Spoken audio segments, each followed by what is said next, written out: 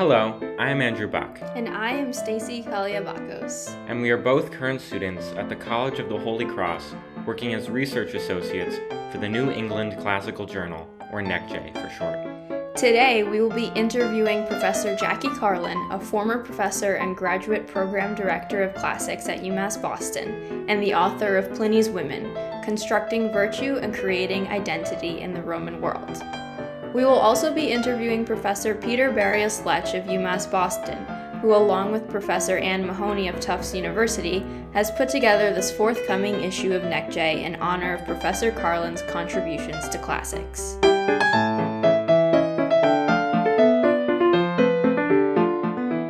So as an opening question, Professor Carlin, could you tell us a little bit about how it feels to have this issue written in the honor of the work you've done for classics? And when did you first find out that this was being done? It's quite an incredible feeling and an amazing honor for me, quite frankly. And I was very surprised, but not as surprised as Peter and his co-editor Anne Mahoney had intended for me to be. Oddly enough, I was reviewing applications for position that we had open, that we actually successfully filled with two different people, which was exciting for us. But I was looking through applications, and on one of the CVs, I looked down and my name jumped out at me. And I thought, what is that? And it said this person had written a piece for Essays in Honor of Jackie Carlin. And I thought, what? And then I looked and it said that the editors were Peter Barrios-Lech and Anne Mahoney. And I thought, oh my goodness. And didn't I give you a hard time about that, Peter? Yeah, that's right. We planned for a big surprise at a Cain meeting. By the way, the idea for this began in 2018. And then of course, the pandemic happened in 2020. So it's much delayed, but we had managed to keep it under wraps for almost 2 years, which I think is not bad. It was going to get out sooner or later. Now, see, I'm going to find out more about the backstory. I had no idea about this. I confronted Peter at lunch one day when we were supposedly reviewing the applications, and we were reviewing the applications to decide who to interview. And I looked at him and I said, "So you've been conspiring?" And he looked utterly shocked. What? What have I done wrong? Yeah, that's right. And then you had to confess. I did have to confess. I had the evidence there manifestly in front of me. There was no option. But I still don't know any other name of any other contributor. This part has been kept completely under wraps. I only know the one individual. But that's a really great story, and this sounds like a really exciting process. I know, Peter, you just talked about this a little bit, but if you can expand a little more on the process of getting articles and what really inspired you to get this issue of NECJ together. Well, what inspired me was Jackie Carlin, and the opportunity to work alongside her. I had seen the work that she and her colleague Emily McDermott had done to build an MA program, which is unique because it teaches what I would say are innovative pedagogical techniques, spoken Latin particularly, or communicative Latin. And the program has graduated over 50 people since its inception some 15 years ago. And inspired by this program and just by Jackie, I decided to honor her with this volume. And it wasn't hard to find people to sign up to this. Jackie knows a lot of people, and so that wasn't the hard part. The hard part was dealing with the pandemic, and we had to change a publisher once or twice, and I'm so glad that we ended up with NECJ. It seems like the perfect home for this, as Jackie's been so active in the New England region. I think Jackie will be happy with the result because it does reflect, and I tried to make it reflect her varied interests, both in Latin pedagogy and gender and antiquity. And there's a third thing too, Latin epistolography. And one of those big things that you talked about was this change in Latin pedagogy that Jackie really brought about. And so I guess, Professor Carlin, if you wouldn't mind talking about what were some of the changes in the classics world that necessitated a new pedagogy. You talk about the importance of this pedagogy to keep Latin alive even, but it's been taught in a non-communicative way for some hundreds of years. And I guess that perhaps both of you had experience with a more traditional approach to teaching Latin. So what's going on in the culture of classics and students these days that required a new pedagogy to come about? Well, it's interesting that we talk about this as new pedagogy because, of course, it's not new pedagogy. For many, many hundreds of years, Latin was taught communicatively, and all people who were educated, if at least formally educated, were speakers of Latin. They were taught in Latin from the time they were 6 or 7 years old when they started their studies. We're talking about men, of course, at this point. Beginning with the humanists, but even before that in medieval times as well. So what's happened really is a return to a communicative approach to teaching Latin. And I ended up involved in this because of Emily McDermott, who was a senior colleague of mine in the department, who had been to a spoken Latin program in the summer of 2005 and said, we need to do this. And she did that because her experience and mine following her in 2006, when I first attended a conventiculum, the Conventiculum Latinum, was that at the end of a week of speaking, I could read Latin, not translate it. I literally could read the language, which I'd never been able to do before, despite the fact that I had been studying and teaching Latin for 30 years at that point. So it was really shocking to me that this was true. And she and I together founded our conventiculum, our summer program, because we said, people need to do this. This just changes the entire way that you look at the language and your ability to really communicate with those ancient authors. So for me, it wasn't so much about the survival of Latin, although it certainly has become that, I think, in many ways. It was about actually being able to communicate with these ancient authors instead of, trudging our way through translating them, that we could read their thoughts extensively, because you can read a whole lot more if you can read and not translate.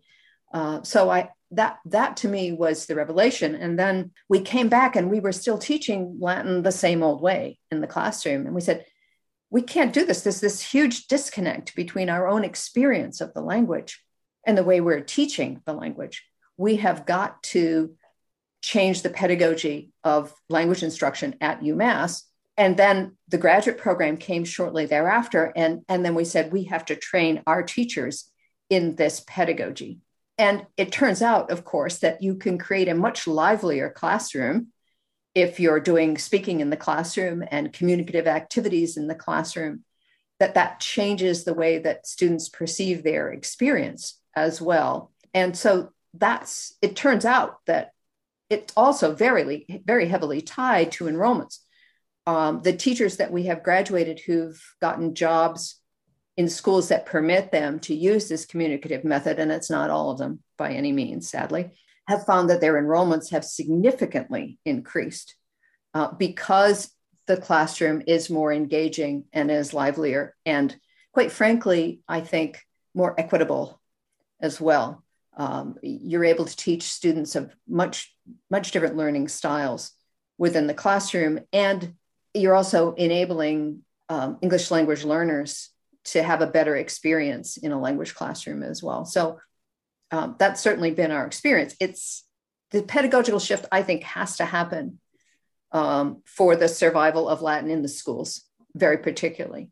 So it's a very roundabout way that we kind of came to this, and yet we've created a revolution.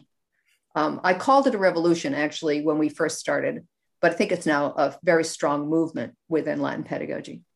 I personally really think that approach is really amazing. I've been studying Latin since middle school, and the most like I've ever really spoken Latin is like either like reading texts out loud or like in middle school when my professor would come in, we'd be like Salve Magistra and she'd be like Salve te discipuli and like that's really the extent of it.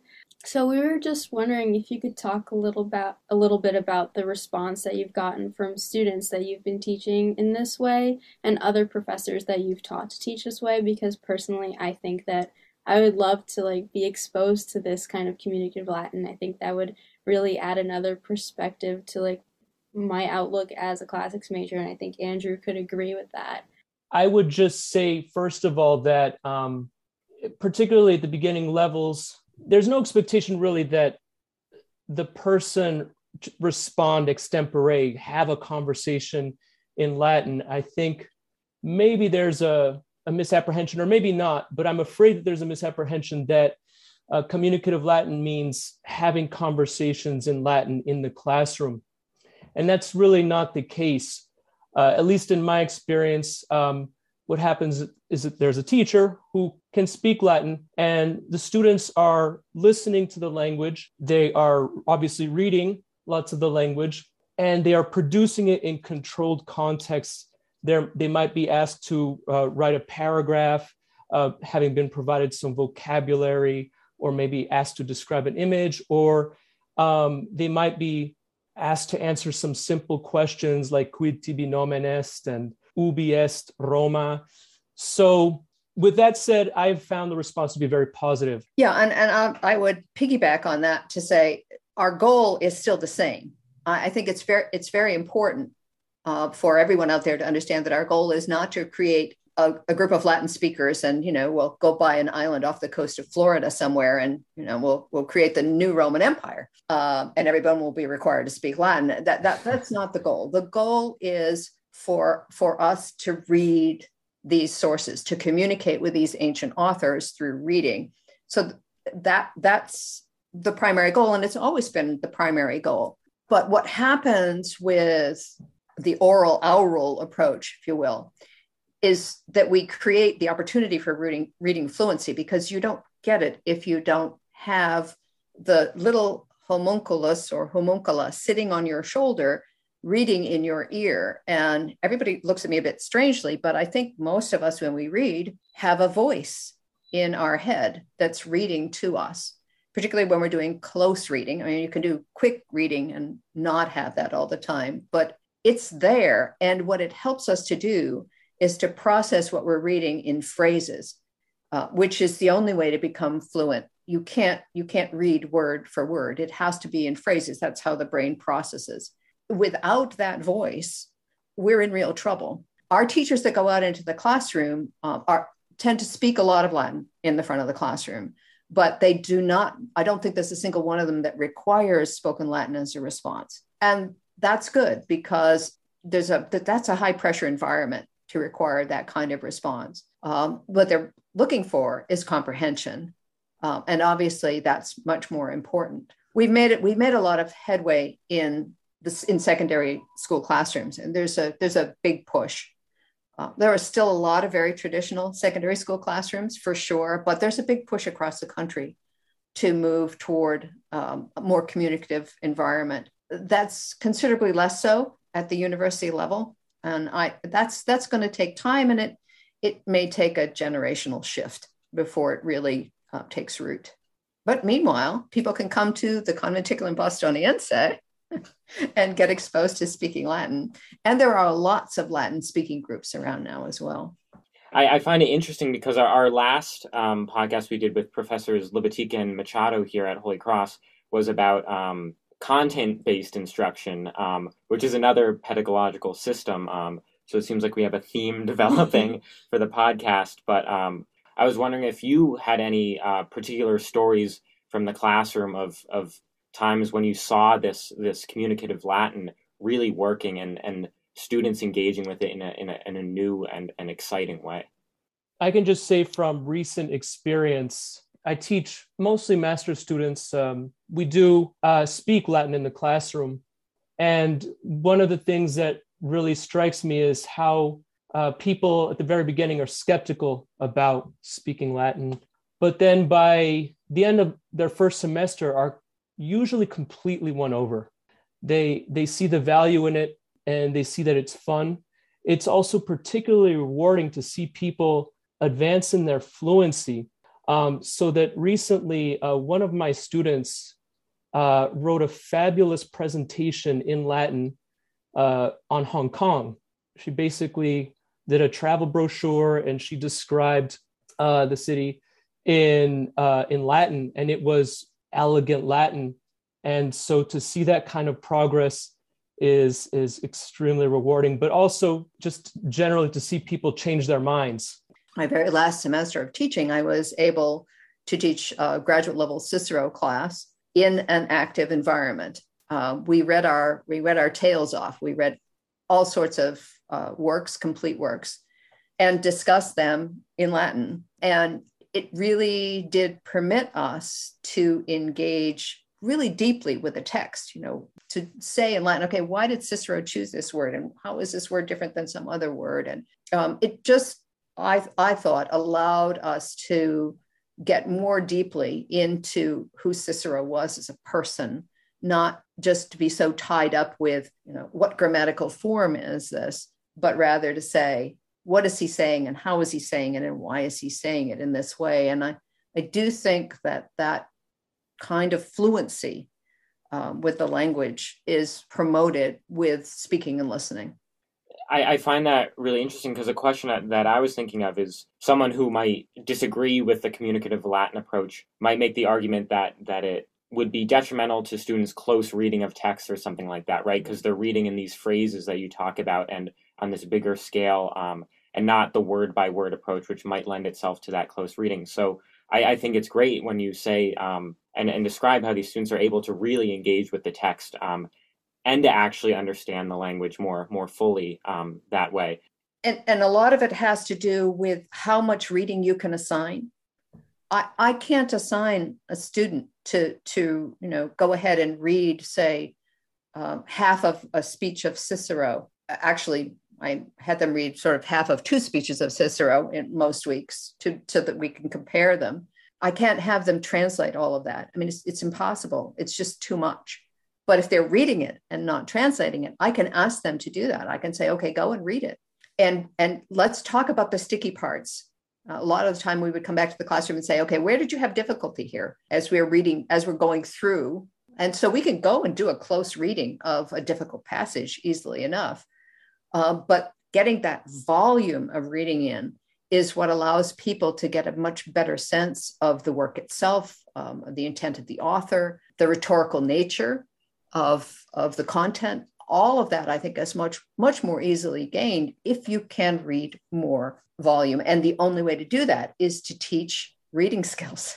What do you think, Peter? Yeah, I would agree with that. I mean, I think we're talking about reading for the big picture and then drilling down on the details. And I think that, with our method, we are definitely teaching the student to do both to read lots of Latin and to, for instance, if you're reading Livy, get a sense of the way the narrative is structured, but also to drill down and look at particular word choices, why, Livy is using this word and not that word. And I think that kind of sensitivity to linguistic detail only comes if you're already really quite conversant with the language and have read lots of it. I really love that. I think both of you have really won me over to this type of pedagogy. And I really hope that it kind of takes off. Well, and I also think that it can be done sort of in tandem, right? You can get the morphology into your everyday interaction with students. I taught high school for many years before I went back and did graduate work to become a college professor. And I had many students who were excellent at their paradigms. They could decline and conjugate like crazy, but then they would not recognize the forms when they were reading them in context.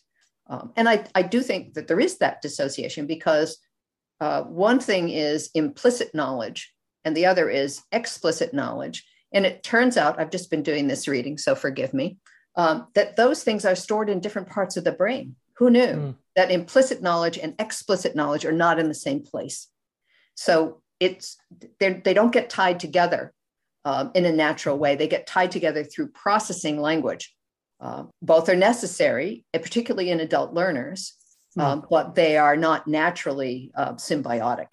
I've really loved talking about this and hearing about it from both of you. But just to switch gears briefly, Peter wrote a really lovely introduction for this issue of NecJ about you and your work, Jackie.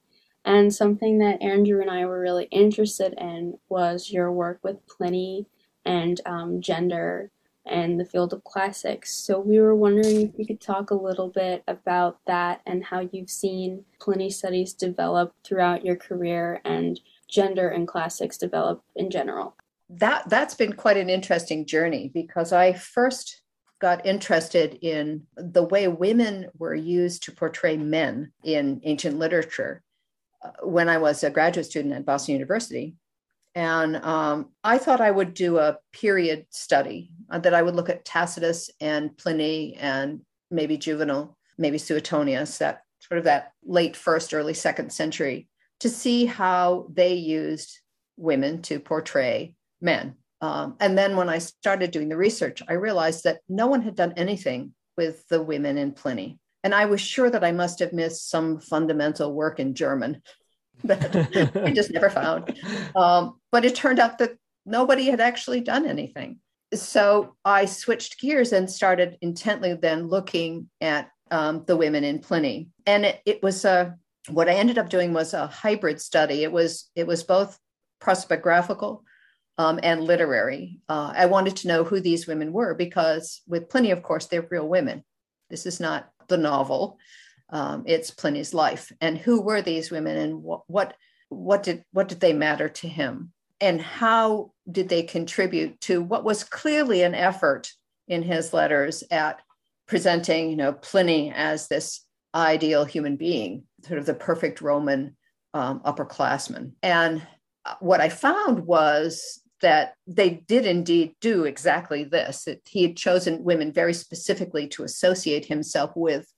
And my book on those women was precisely that. I mean, sort of an investigation of who are they and what do they provide for him. But in the process of doing that, I also discovered that he uses very different virtue language to talk about men as opposed to women, unless he wants to really tie those women to him in some special way, in which case he kind of spills over a little bit into the kind of language he would use to praise men. So women who resemble their fathers, for example, or who resemble their husbands, take on the virtues of their fathers and their husbands. This, I think, is really fascinating. And there is some spillover in the opposite direction too, which I think is intriguing as well.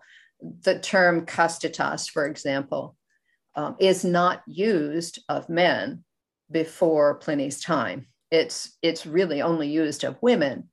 But after Pliny, it will be used of men as well, not in the same way, not talking about sexual purity, but talking about the purity of character that one is supposed to display. So there is some permeability between the characterizations of men and women, but not really in terms of the fundamentals. So castitas is used, but its meaning changes.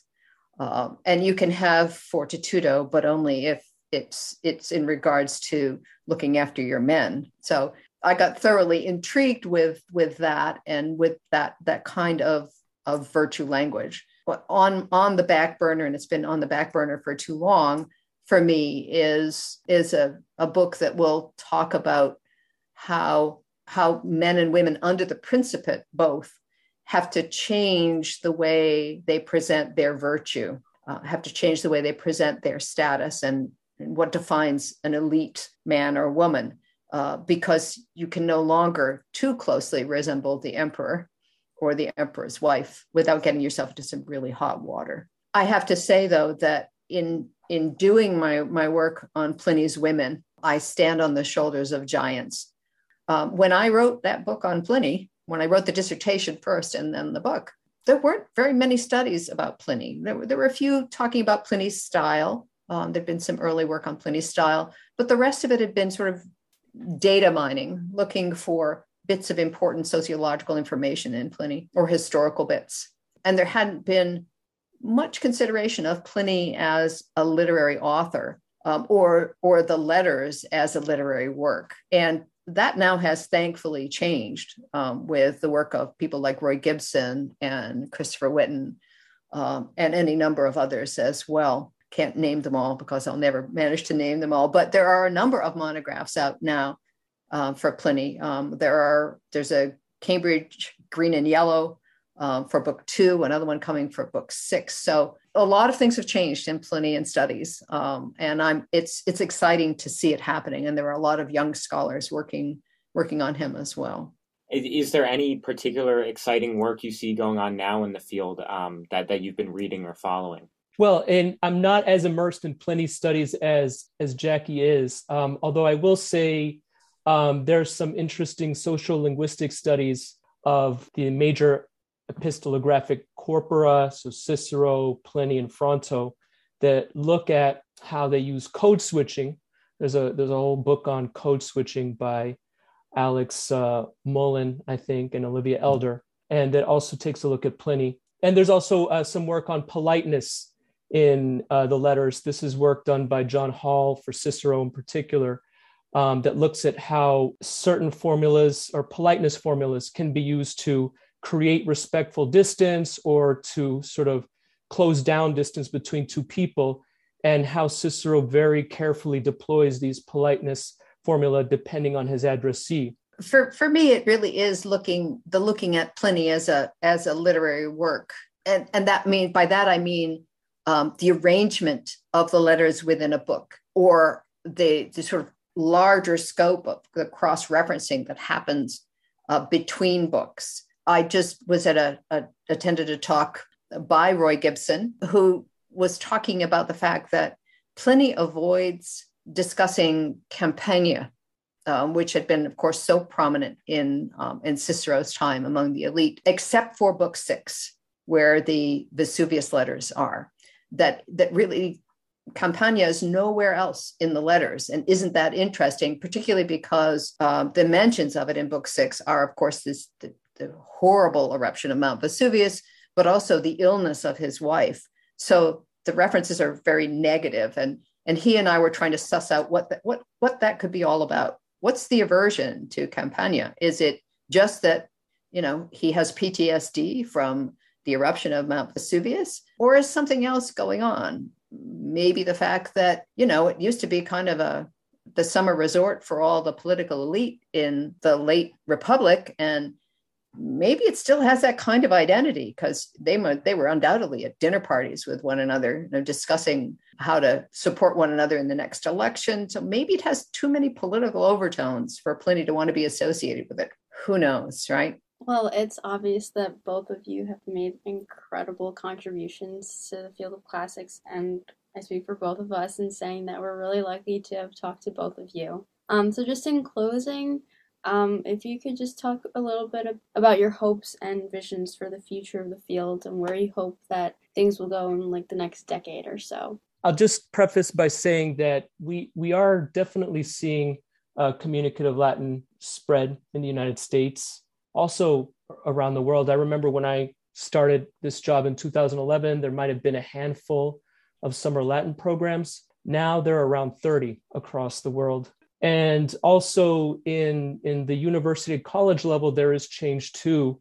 Justin Slocum Bailey in a recent article counts at least 19, higher education institutions like UMass Boston where spoken Latin is used. So these are very encouraging numbers. And I think my vision is for that trend to continue. And I also think that if it does continue in that way, it'll just become normal. And that is going to portend great things for Latin in general, because it means that, we'll be able to get people interested and retain students from year to year. I would concur. Well, when I wrote the article that is being reproduced in this volume back in 2013, which the idea of thinking about language pedagogy particularly the research around language pedagogy, was sort of out of the blue, particularly in the teaching of Latin. But the result has been that there are many articles now. There are many more people looking into how we can alter Latin pedagogy to get it more in line with what the research suggests to us, and to make it more accessible and more engaging for our students. And so that's my hope. And I have to tell you, in the not yet 10 years since that's happened, there's been a great deal of interest and a real shift that's happening in pedagogy. And I think that, I've said in the past, get on the train or get off the tracks. Right. Fantastic. Thank you so much for joining us. It was really a pleasure to talk with both of you.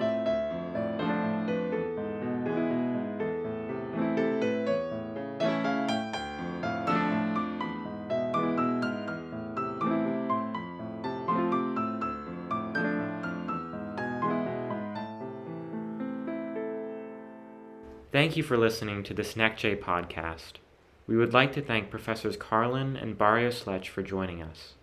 We would also like to thank Mary McLeod and David Banville and the staff of the Multimedia Resource Center at Holy Cross for their assistance in the production of this podcast. We would also like to thank the J.D. Power Center for Liberal Arts in the World for providing the funding to make this podcast possible.